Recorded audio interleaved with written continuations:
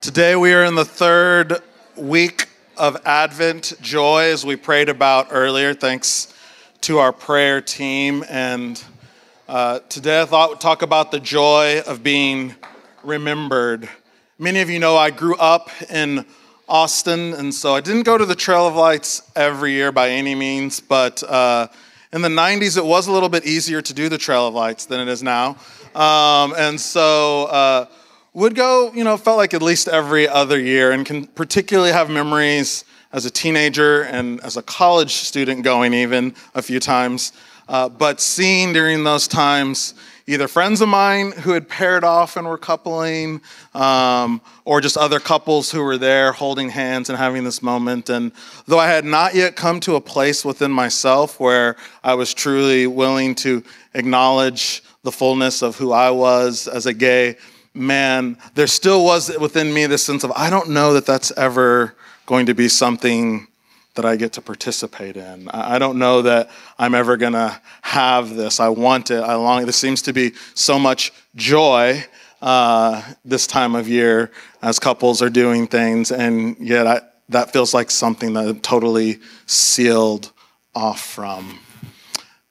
Many of us know that experience. You might be married or partnered and still feel like you are a million miles away from the person who you are in relationship with. You may be separated or divorced. It may be that you are mourning the loss of a dear loved one. This Friday, when we have our Friday before Christmas service, part of what we will have will be tables on either side with candles that you can light, and some of that can be a sense of hopeful lighting, remembering, whispering a prayer of connection, of lament, of hoping joy for these tender parts of our lives. And I thought about this Trail of Lights. I don't know that it's really something that I would have said was very present to me. I hadn't spent a lot of time in therapy unpacking the Trail of Lights. But then, December 1 rolled around of this year, and a ton of bricks, it just hit me all of a sudden, this deep curiosity about the Trail of Lights, which is not something I think I had done in 20 years or more. And a lot of that is, I'm sure, tied to the fact that I'm partnered, have been dating a wonderful man for almost 9 months. And so I think for the first time, thank you, I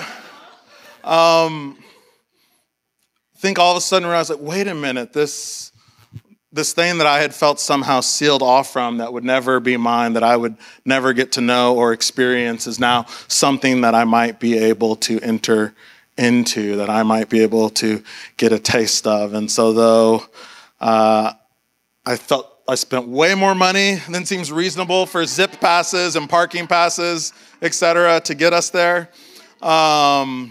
we were there. And this is not a picture of us, but Michael and I were spinning underneath this, just loving that kind of deep memory of being there. And it was just this rich, rich moment. And I felt this overwhelming sense of joy, this thing of, in my teenage years, in my 20s, in my 30s, and even into my 40s, thinking this would be something that had passed me by, that I would never get to experience, and then being able to experience it was a bit overwhelming, if I'm honest. The Gospel of Luke starts off with Zechariah and Elizabeth, and it makes it very clear that they're a deeply devout religious family, that they care very much about the things of God and the ways of God, and they're set up to be this incredibly valorous, wonderful, ideal couple, and yet then we find the other shoe drops. Elizabeth is getting on in years, and she has not had a child, and in this culture in those times, and probably we would even say we feel the pressure in this culture today, but definitely 2,000 years ago, the sense of, oh, this is a great tragedy that she has not been able to have any children, that their family line will seemingly end here, and she would have borne the weight of that for so many years. But Zechariah is encountered by a messenger from God who tells him that what has been is not going to be the way it always shall be. And in fact, she shall have a child.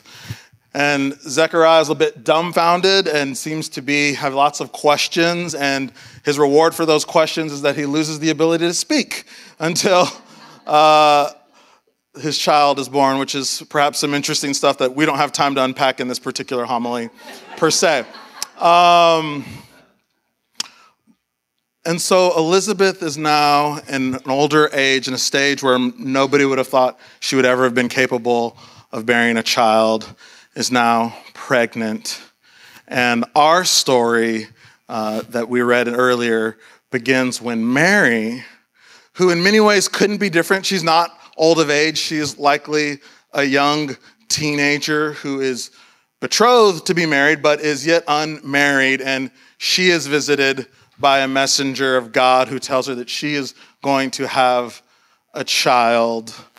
And so these women, in many ways, probably couldn't be socially further apart, both in age and status, and yet they both are having these unexpected children during the season. And right before our text, which is oftentimes called the Magnificat, right before that, we have Mary going to the home of Elizabeth, and they greet each other, and they're celebrating this beautiful, unexpected surprise of joy that has found them. Which, of course, all this talk of joy leads me to go in a totally other direction and ask, if you could be a supervillain for a day, who would you be? And where would you direct your shenanigans? So I want to give you a few moments, if you feel comfortable talking with someone around you, share what supervillain would you be or be like, and where would you direct your shenanigans for that day if you were imbued with such powers or capacity? All right, so we'd love to hear back from you. We'll take it in two parts. You're having fun with villainous shenanigans. So would love to hear first, if there was a supervillain whom you could emulate, what supervillain would that be? What are some of the names that were shared out there? Oh, wow, yes. The bride from Kill Bill. Okay. Deep cut, I love it. Any others? What was that? Magneto. Okay, yes. There's some Magneto over here as well. Okay, apparently Magneto's getting a lot of love. Any other supervillains out there?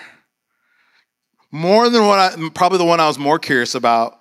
So if you had this day invested with these supervillain powers, where would you direct your shenanigans? What kind of mischief would you get up to? Yes, okay. So I'm right there with you. This was gonna be at the end of this sharing time, but since you've already brought up traffic, I don't know why I think it's just that if someone cuts me off, that immediately all four of their tires should have a flat, both of their axles should break, and the windows of all of their cars should shatter instantaneously. But somehow in my heart, at the moment when that happens, that's exactly that's an eye for an eye for what has happened. So I would definitely use my supervillain powers in rush hour traffic as well. Others, where would you use your shenanigans, your mischief? What would you get up to? Disrupt the legislature. Which, villainous or not, I don't know who the villain is there, to be determined. Yeah, I think I heard something up here. High-speed rail. Okay. Is this like a train that's going to be crashing? What's happening? Oh, build it up. Okay, you would use your villainous powers to build high-speed rail. Okay. I was imagining like the Spider-Man 2 with trying to keep the train from going off the tracks. Okay. We went in a different direction there, Parker. Excellent.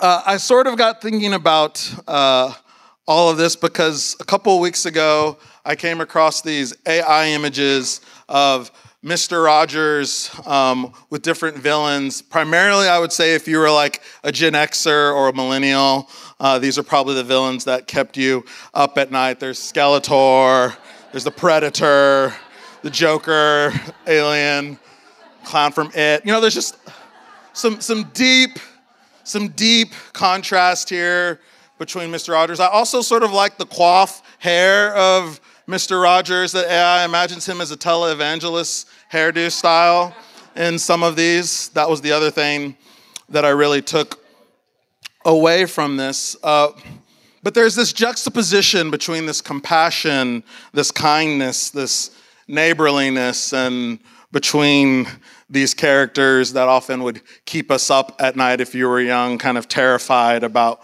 what it would mean if you were to run into them. Many of them embody feelings of rage, chaos, destruction, unstoppable power. And again, if you're cut off in the middle of rush hour, no doubt at sometimes you're kind of like, the whole city needs to burn. There's just a time when you feel that inside us. There can be a deliciousness to that, this sort of instant gratification of this thing is annoying me or irritating me if it's traffic, or if it's something like, hey, I really feel like what is happening in our state, in our country is unjust and I would like to use my powers to correct it. It could be this is really significantly hurting lots of people, and it can be easy to think if we could just somehow hold the world hostage to get what we want, that perhaps maybe that would make things feel better. We know the joy that comes from our external circumstances, the joy that can come when you're having one or two or three or however many of your favorite beverages. There can be that time that when you're having something that you really enjoy, a special meal with special people, that can bring this sense of joy. There are external things that we know. For some of us, it can be times of year. For many, Christmas is one of those times, and for many more, it is not. For many people, it does represent this sense of disconnection. We think about the losses that we have, the ways our life has not turned out the way we had hoped or we had planned. When we tether our joy to the external, we can find ourselves feeling incredibly topsy-turvy and chaotic. And so there is this way, I believe, that joy is something that is meant not to be juxtaposed to all that is bad or villainous in the world, but rather to be something that if we can imagine it, particularly for us, maybe not super villainous, but to those parts of our lives that still feel incredibly tender, to the trans person who is trying to figure out if they're going to go home and what that's going to look like over the holidays because they're not sure if all of the family members are going to use their pronouns correctly in that moment. There can be real tension about what that looks like. To someone who is tired of being asking if there's someone special in their life because there hasn't been for a long time and you're not sure there ever will be. For the person who is grieving the deep loss, I think joy is not something that can only come with the amelioration of that, if somehow we just made that all disappear, but instead is something that comes and holds hands with it. In our text, verse 46, Mary sings, "My soul magnifies the Lord, and my spirit rejoices in God my Savior, for God has looked with favor on the lowly state of his servant." Mary is not somehow disconnected from the fact that she, like probably almost everybody in her world, was incredibly poor and was struggling probably to go for much more than season to season of having subsistence and being able to take care of themselves. She knew that for her and for probably almost everybody she knew, life was hard and probably only getting harder. And so she doesn't say in this moment of joy, you know what, but the angel came and said, you get a car. You get a car. Everybody in all of Nazareth is getting a car. Instead, Mary seems to be delighting because she has been seen by God. That in the tenderness of her situation, in the injustice of her situation, and the pain of her day to day, God saw her, God remembered her, God acknowledged this and wasn't scared and didn't feel like needed to immediately fix it, but came near, drew close. Ultimately, because Mary consents, draws as intimately close as could possibly be imagined. And then there's this child as a result of this. And Mary now knows that there is something gestating inside her. There is something that is growing inside her. And we ultimately know, most of you I imagine here, this isn't a spoiler alert, that at the end of Jesus' ministry, it wasn't like everybody has a car. It wasn't as if the Roman Empire had ceased to exist or had become magically reformed. And Jesus said, okay, time to ascend. I'm out. Mic drop, up to heaven. Though Mary is going to sing in ways that seem to hope and dream and imagine that if we understand what is growing inside her, her own hopes that are going to become the Word made flesh, that it will have these kinds of world-changing implications. Her joy in this moment is not tied to them being fully realized yet. Instead, she seems to have developed this attentiveness to pondering in her own heart, this posture of contemplation, this perhaps prayer that has opened her up to be able to see what is good, what is going well, how God is at work, remembering her and remembering others now. Sonia Lubomorski, I don't know if I said her last name right, so I'm sorry, Sonia, talks about 3 factors that have the greatest influence over our joy and our happiness. She talks about the fact that in her research, about 50% of what accounts for our happiness or joy is pretty much totally out of our control. It's all down to genetics, these kinds of things. But there are 50% of what we really do kind of have some ability to, which is more about our own attitude or response to circumstances in our life. And the 3 factors she said she thinks have the greatest influence is 1, our ability to reframe a situation more positively. Again, I don't think reframing means repressing or denying.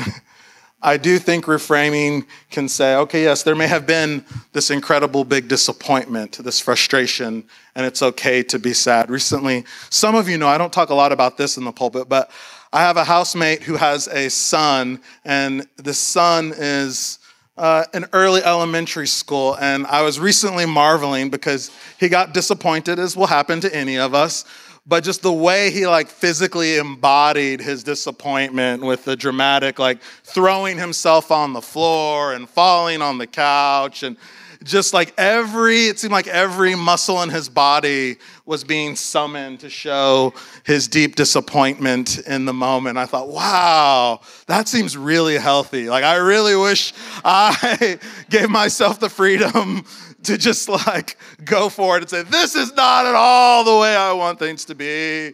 And this really stinks and I hate it and I wish things were other than they are. And also I noticed he did this for probably 3 minutes or something. And then he got up and was like, hey, do you want to go play with some Hot Wheels or something? And I was like, sure, yeah, cool, let's go. Right? There's something about, I just need to get this out of myself. I need to express this and let it be. And then I've done it. And probably most of the time I'm going to be ready to go on with my day. We acknowledged it. We said it. And now I'm able to see this situation wasn't the end of the world the way it may have felt 3 or 4 minutes ago. Also, the ability to experience gratitude was key. And so we can think about what ways we practice gratitude, naming gratitude, how we can practice that habit of thankfulness for where we do see real gift and goodness emerging in our life, in our community, in our world. We can celebrate the wins even if they feel like they are few and far between that we have. And our ability to choose kindness and generosity towards other people was the third factor that she says, if you're looking to cultivate a life of joy, these are the things, you're not going to probably, for the most part, be able to determine if everyone's going to get a car, Oprah Winfrey style, unless you happen to have her bank account. But you can choose to practice daily these kinds of habits that allow us to be open to seeing the joy that is all around us. I can imagine when Mary and Elizabeth get together, they have this sacred community. I had mentioned earlier that Zechariah is silenced. And for the first time, I thought, because ultimately we'll find out that Mary's staying there for 3 months. Like, she's not doing a polite 1 or 2 night stay and then getting on her way. She's going to stay there for months and months. And I thought, wow, what an interesting thing this is in their home. I don't know how often there would be the case that there are 2 pregnant women in a home that is free from the voice of the patriarchy in that day, right? Like, this interesting thing. I don't know if that was what God was up to in doing this, but I do just find it interesting that the patriarch of that family, of that household, did not have a literal voice during the time of this, that these women would have been the ones who would have been populating the conversation and the ideas and what that might have meant for John the Baptizer and for Jesus, even in utero, growing up for a few months in that kind of space. But they're there, and I wondered, what it might mean for them, how they have each other, how they talk about their faith as something that can ground them, that can keep pointing them towards hope, that reminds them that God has shown up before and that God will show up again. Their excitement about the fact that they are both going to have children, even though it was incredibly unexpected for both of them. These are all ways that even in really challenging situations, they can reframe. They can experience the gratitude, the excitement of preparing to welcome this child and thinking of the hope of who their children might become, getting to see them, getting to welcome them. And because these messengers of God have both given them some sense that God is up to something really big in your life and in the life of the child who you are going to be the primary leader of for many years to come, the excitement of what that might mean for them and for their world. And their ability to choose kindness and generosity.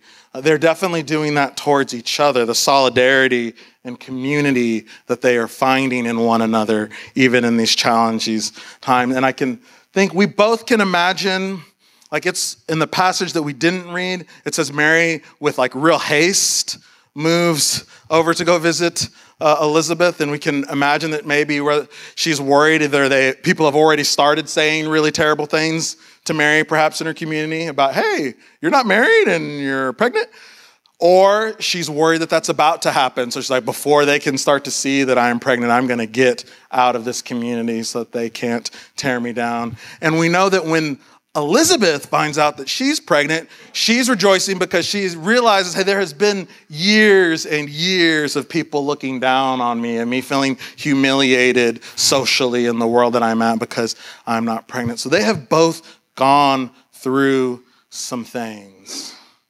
And they have a choice. They could choose to say, and so I'm going to, I hear the kid that's growing inside of me is going to be a pretty significant leader, and I'm making my list. Oh, you keep talking. Okay, we'll see you in about 20 years, and we'll see how things are going to go then. And I imagine, and I really wouldn't, again, none of this is in the Bible. This is just me imagining in the text. I really do imagine that Elizabeth offered some mentorship to Mary in this regard. I can imagine Elizabeth possibly saying, there were many years where I drank from the wells of bitterness and resentment as I knew the other women looked at me in a different way, and I didn't want their pity, I didn't want their judgment, and I felt all kinds of rage and pain to them. And ultimately, after years and years of drinking from that, I just realized it was only doing damage to myself.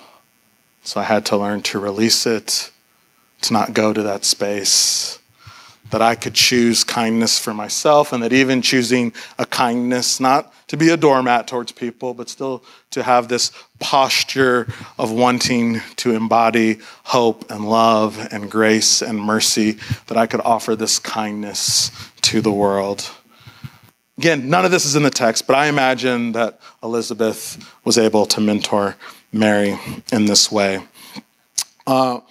In Mary's song, she refers to God in three different ways. My soul magnifies the Lord. My spirit rejoices in God, my Savior. For the mighty one has done great things for me.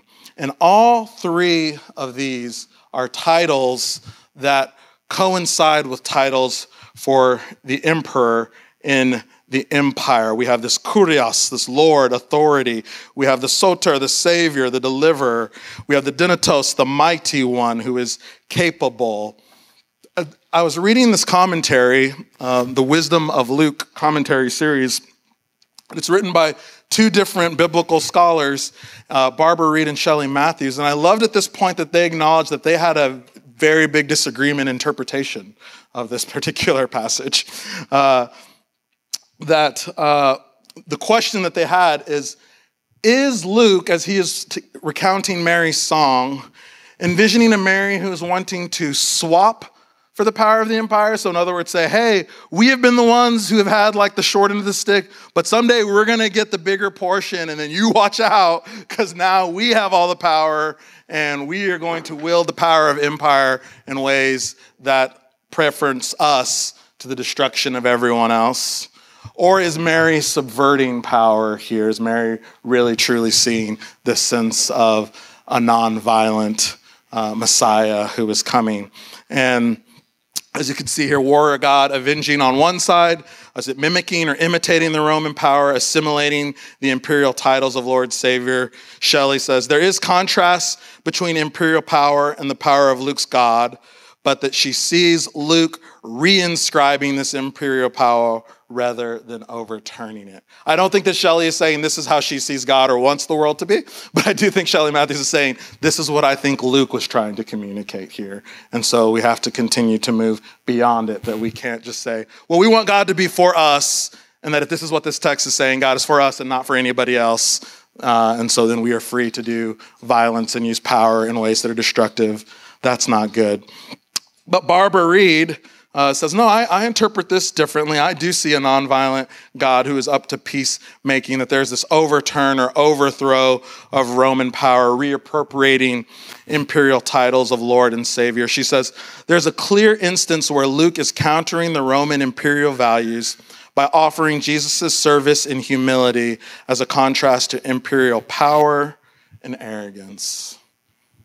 And so we are given sort of two portrayals of what it could look like, what it might mean to try to seek joy, what it might mean to rejoice in God coming, and how we would want to exercise power. Verse 51, Mary says, God has shown strength with God's arm. God has scattered the proud in the imagination of their hearts. God has brought down the powerful from their thrones and lifted up the lowly. God has filled the hungry with good things and sent the rich away empty. There's this envisioning that the powerful, if they have gotten their power by exploiting the poor, are going to find a day when those who are poor and powerless and oppressed are no longer going to be under their thumb, and that if the only ways they had power and control and authority in the world was by exploiting others, and they are going to be brought down low.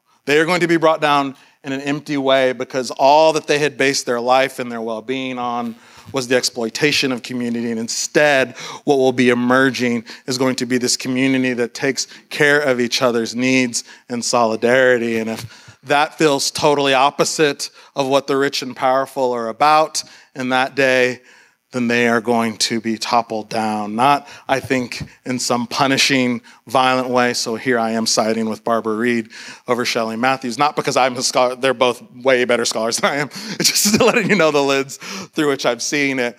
But we are then invited into that kind of community with God and to embody that kind of community. Ben Wildflower depicts Mary in a less traditional way in this image. You may have seen it. It was in an article in the Washington Post a few years back. It has the words over, cast down the mighty, and at the bottom, send the rich away. Ben got lots of pushback from people about this incendiary language, and he took a lot of joy, he says in this article, and letting them know, oh, well, the language is not mine. It's literally what the Gospel of Luke says that Mary was singing in the text. So, if you have a problem, that's your problem. And we have Mary here stomping one foot on a skull, the other on a snake, with her clenched fist raised in the air. There is some truly of the power that she is wanting to wield in the world, not just for herself, but for her community. And I couldn't help but be reminded of a more contemporary image of the 1968 Olympics, where Tommie Smith and John Carlos were protesting after they had won the 200 meters in the Olympics event, and one winning gold, the other winning bronze. And this iconic image, they ultimately were kicked out of the Olympic Village. The United States of America was not happy with them for this protest. And there is a third person who is on the stand with them, Peter Norman, the Australian who got silver.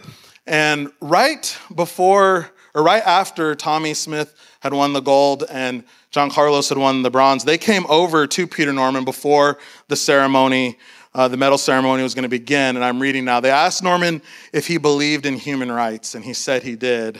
And then they asked him if he believed in God. And Norman, who came from a Salvation Army background, which is, its own religious tradition rooted in Christianity, said he believed strongly in God. And so then Norman said, you know what, I will stand with you. And so as a sign of support and solidarity, he wore a badge for the Olympic Project for Human Rights, which is a Black-founded organization, to show that he didn't want to take the shine away from either of these two men, but he also wanted to wear this badge as a sign of solidarity with them that he saw rooted in his Christian faith. And many years later at San Diego State, where these other men ran and competed at and attended university, they created a monument. You can see that over here to the right.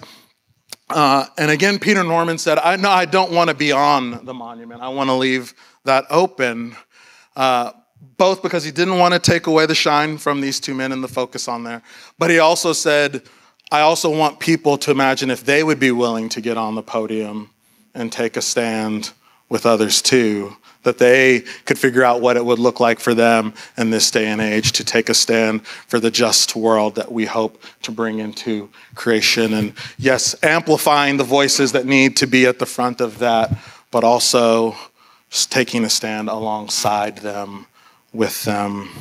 And I think it gives a really helpful invitation for us to think, what might it look like for us as we search for joy, as we both lament the tender parts of our life and our world, and we hope and search for the places where God is at work and practice gratitude and choose kindness and compassion.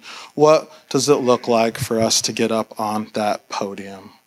If we trust that it is truly ultimately God who is at work in the world, but we who are participating with God and with one another to bring about the world that God envisions, what is ours to do in joy to get up on that podium? I want to close us in a prayer and invite us, each of us, to make some space to truly be attentive for all the sorrow and all the joy that want to walk hand in hand in our life this season, and for others who might need us to remember them, to see them and say, it's okay, we are here. Holy Mother of Mischief, disrupt our actions that do not align with our values. Disturb the places where comfort becomes stagnation. Rumble us awake from the danger of falling asleep to our own transformation.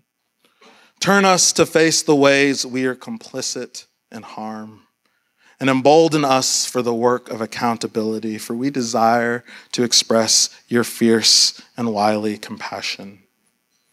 Mary, the mother of the nonviolent one, sang a song of radical imagination. She gestated the world to come. Living God, may we be like that. May we be like her, unbound by messages invested in our smallness and unabashed in participating in our formation. To you, the surprising God, to you, the nonviolent one, and to you, the Spirit who is making all things new, we pray. Amen.